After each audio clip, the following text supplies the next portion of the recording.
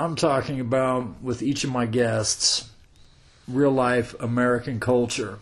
This is not some bloated, overproduced mass media conglomerate. This isn't even polished. This is raw. Welcome to Deep Americana. And we are recording. I'm Ray Carney, here for Deep Americana, and I'm here with Matthew Sullivan today, and we're going to talk about his experience in life and some other things here. Let's see. So, tell me about your life. You tell me that you've been bullied your whole life. What does that entail? What does that mean? I'm afraid you were going to be very general with your questioning. I mean, it's kind of a lot. Well, just tell us about what you're comfortable with talking about. Yeah, sorry, I'm just coming down from a cold right now, actually. That's okay. Ask me something specific. I will. Hold on. So, very much so. Didn't you have bouts with depression and things of that nature due to being bullied at your job and other places? Yeah, I'd say that's kind of an understatement. Then tell me about it.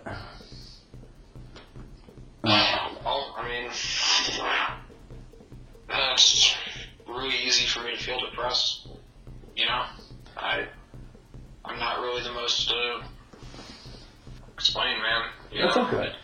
That's okay. It's just, I get bullied all. So, okay, let me be more specific. And I feel you on that. So, like at your job, I remember you were telling me about that you're at the post office, and that it took some time to get hired on, and the people that were temp got screamed at, yelled at, bullied, with no repercussion, right? Right. Well, you basically, you start out as either an assistant. If you're going to be a carrier, you're going to be an assistant carrier, which basically,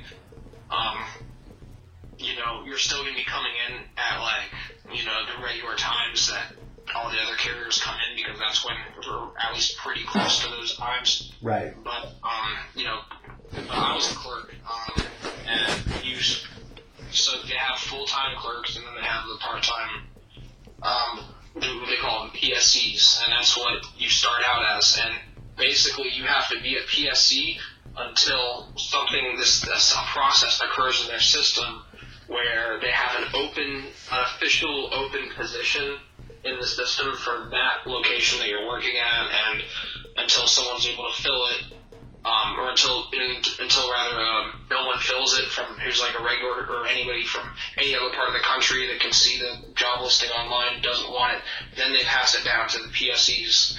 And that process can take anywhere from, it took one lady, apparently like 3 months. She was barely there only 3 months, and she got converted. And then, I was there for over a year. I was there for about a year. I was talking to some girl when I was doing training to become, for the window, to actually work on the teller. There was some girl in the Tampa airport office that had been there for 3 years and hadn't made her regular. And, the worst part about just not being a regular is the hours. It's mandatory 10 to 12 hour shifts. And, and they're super anal about making sure you're clocking in on, there's no wiggle room on that. If you're the kind of person who you have the life where you can sink that much time into a job and you can make that, the overtime that they pay is really good. But, the problem that I was dealing with was my boss. My boss was I felt that she was just a really incompetent woman who didn't deserve her job, and she was very disrespectful to everybody around her. She would she was very self-conscious about she was insecure. She thought everybody was disrespecting her behind her back, and right. And projecting all those insecurities onto everybody around her, and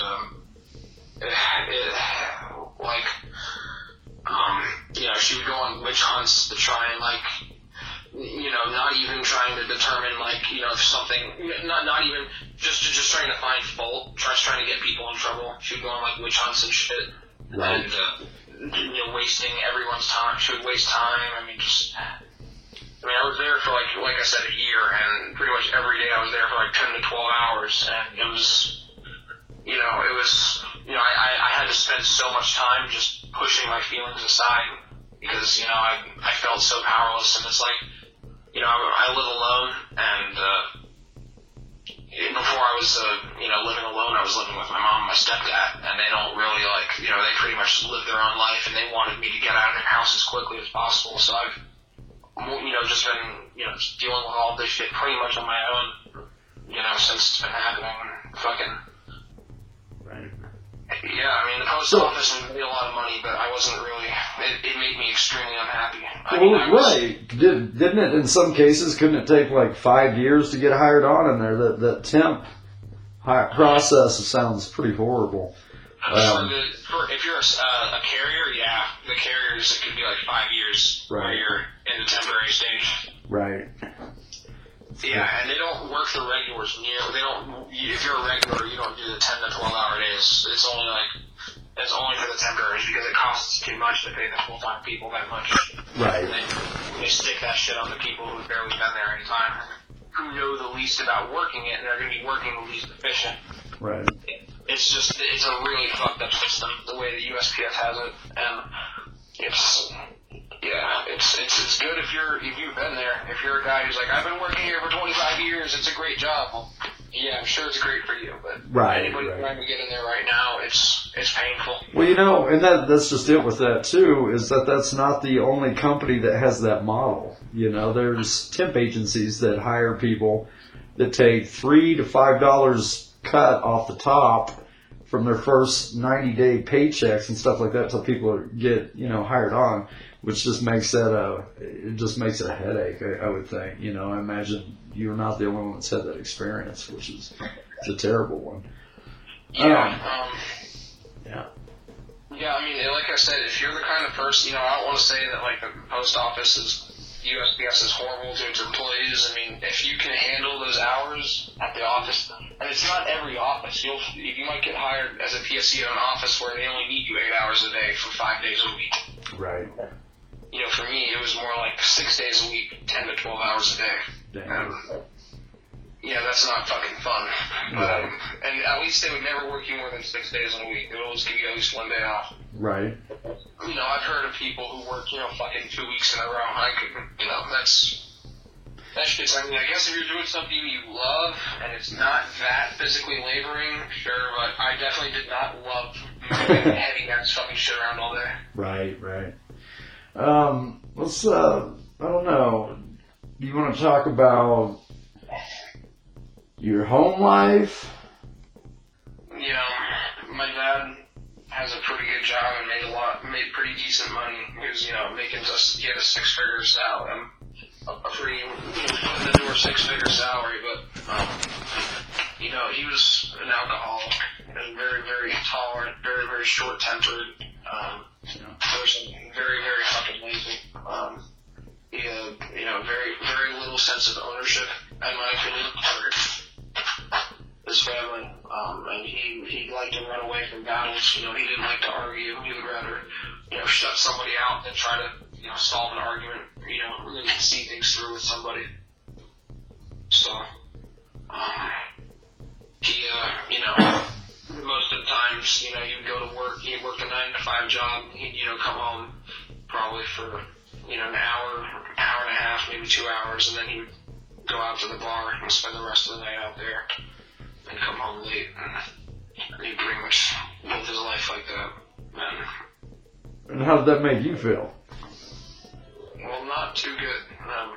Right. It would have been nice if it would have been nice to,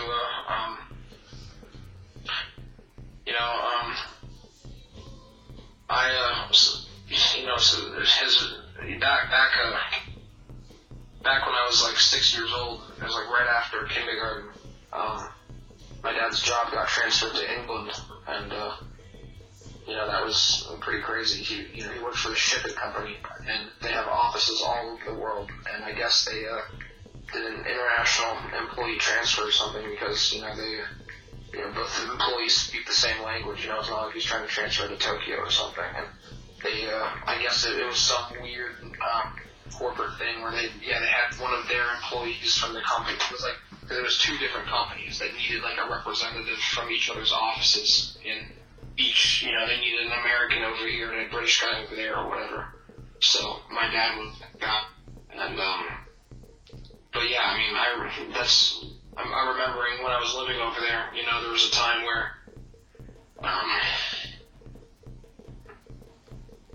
a time where we were, jeez, I'm trying to remember what I was going to say. That's all right.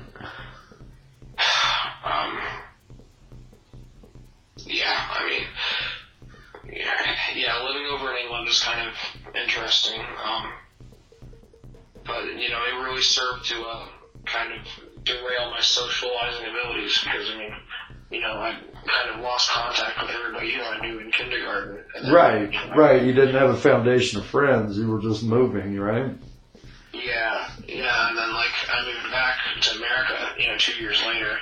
So all the people that I, began to come to know over in England, I lost. Right. And it was really, it was really hard trying to integrate myself socially. Yeah, man, that completely, and I've had the similar experiences there, that it completely breaks down your socialization. You don't have those crucial elements, and it messes with your head, right? Yeah, and it didn't make it, I somehow became the victim of some sort of rumor spreading when I was in elementary school, when I was in 3rd grade or 4th grade, and it sort of sealed my fate as a social outcast. For whatever reason, so it was decided that I would be the target of a bunch of different, all these, anything that was a person had weird or something going on. I was the person who, I was the kid who, just did all the weird stuff, who had the cooties, had the, whatever, who stuck his finger up his butt or did whatever, Right. Yeah, you became it sounds like the super bullying because you didn't know how to interact. Yeah, and it was, really, really lame. Nobody wanted to talk to me pretty much my entire 4th and 5th grade year, and 6th and middle school was rough. I was in I think I got in my first fight a month after I started middle school, and I was in 10 fights or something like that. Throughout the course, I was suspended, 6 times, and right. It wasn't fun, Yeah. Now, okay, so we're kind of just talking about bullying in there, right? And you feel like this happened quite a bit of your life. Do you think that happens to other people? Yeah, I think probably. To me, and this is one of the things that I think we're naturally getting here with what we're talking about, Matt, is that we've got a lot more suicides happening now, right? In our culture, especially seems like with younger people, and it's. Do you think that's because bullying is so prevalent? I don't know. It's kind of hard for me to say. Well, I'll say, you've just given us an account of that. I am another person that comes from a walk of life like that have been bullied due to especially not having a foundation in those, formative years of our lives, right? So then we don't know how to interact. Does that make sense? Yeah. And so people single that out because they're developing too, and it's this crazy thing, I think. I don't know. Do you think there's any way to remedy this bullying and things of that nature? You mean the national problem, the big problem? Is that what you mean? In a way, what I'm really getting at is a way to be able to. How do you think we fix that problem? How do you think we get people to quit picking on people and bullying people?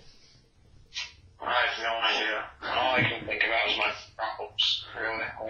Right. I can't be worried about everybody else's, Okay.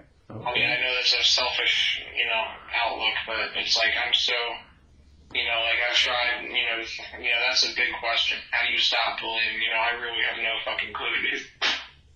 Well, is it okay if I answer the question? Yeah, sure. So,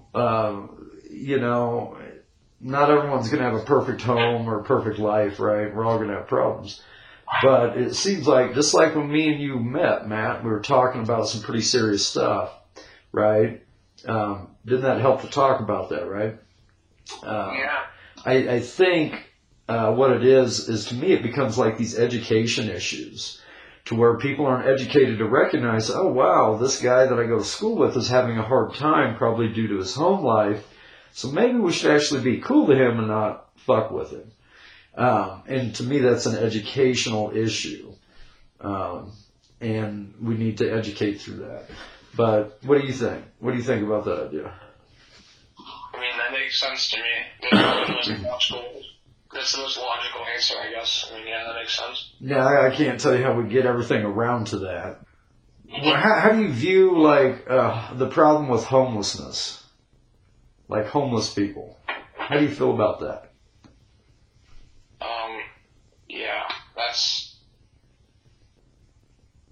my mom and my stepdad actually kicked me out of their house, about 2 years ago.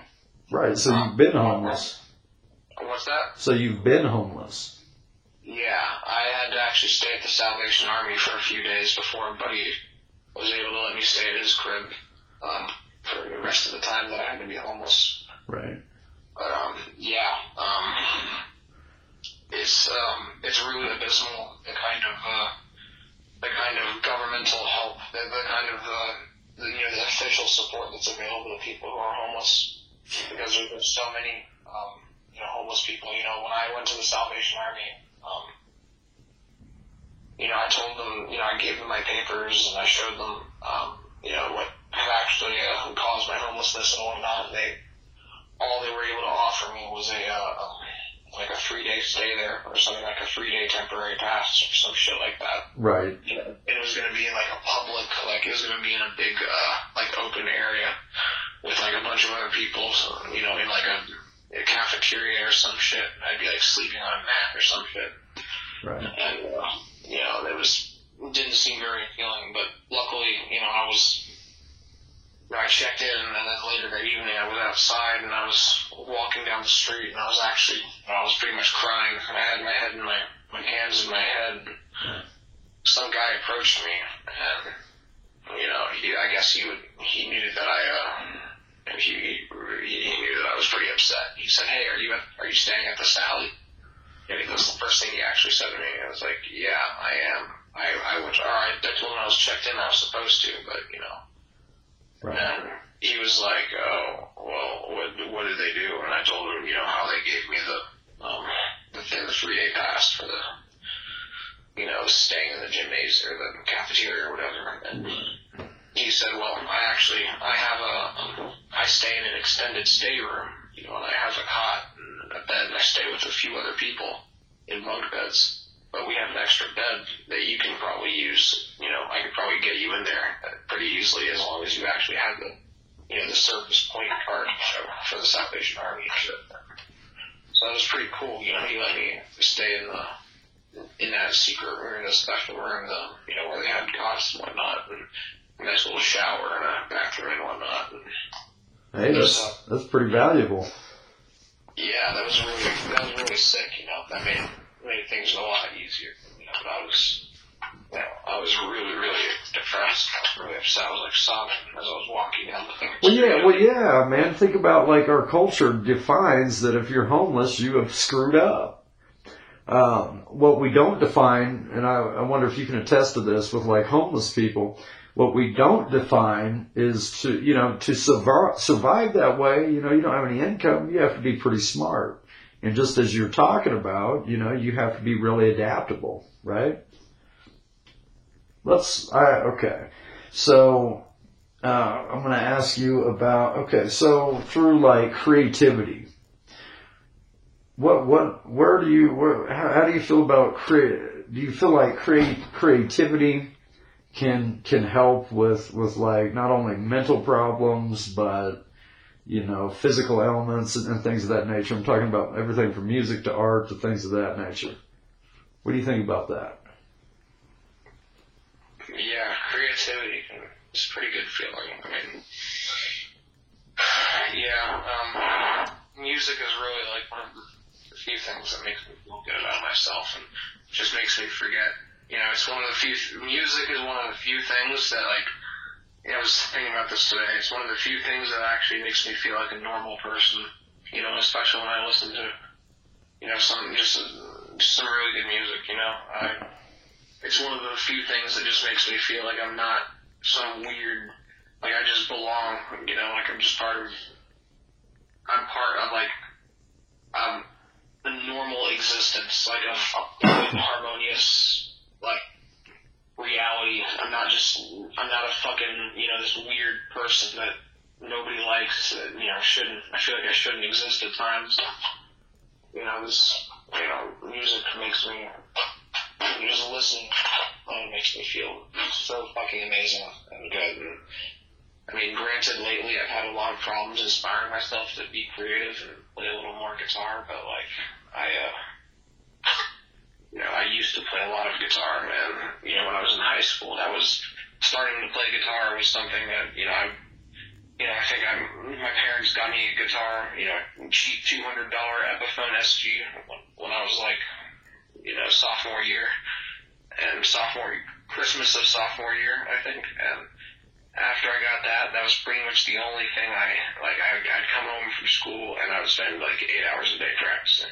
I would pretty much barely do just enough homework to get by and then practice guitar. No video games, no nothing, no fucking exercise. It's just playing guitar pretty much as soon as I got home from school, and I loved it. It was just an absolute, like, it just it completely engrossed my mind and completely, like, made me forget about everything that fucking sucked. It made me feel like I actually had a place, like I belonged to something. Playing guitar made me feel really, really, really good. Would you say that countered, like, some of the mental stuff you had going on? Perhaps. I mean, it's kind of hard to say at this point, but, perhaps. Right on, man. Well, right on. Well, I think we've covered quite a bit of stuff here. And I'm going to wrap that up. So this is Ray with Matt Sullivan, and we're going to call that one good. That's it. Thanks for listening to this episode of Deep Americana. Share with others. Tell your family. Keep talking to each other out there. Peace, love, and Guns N' Roses.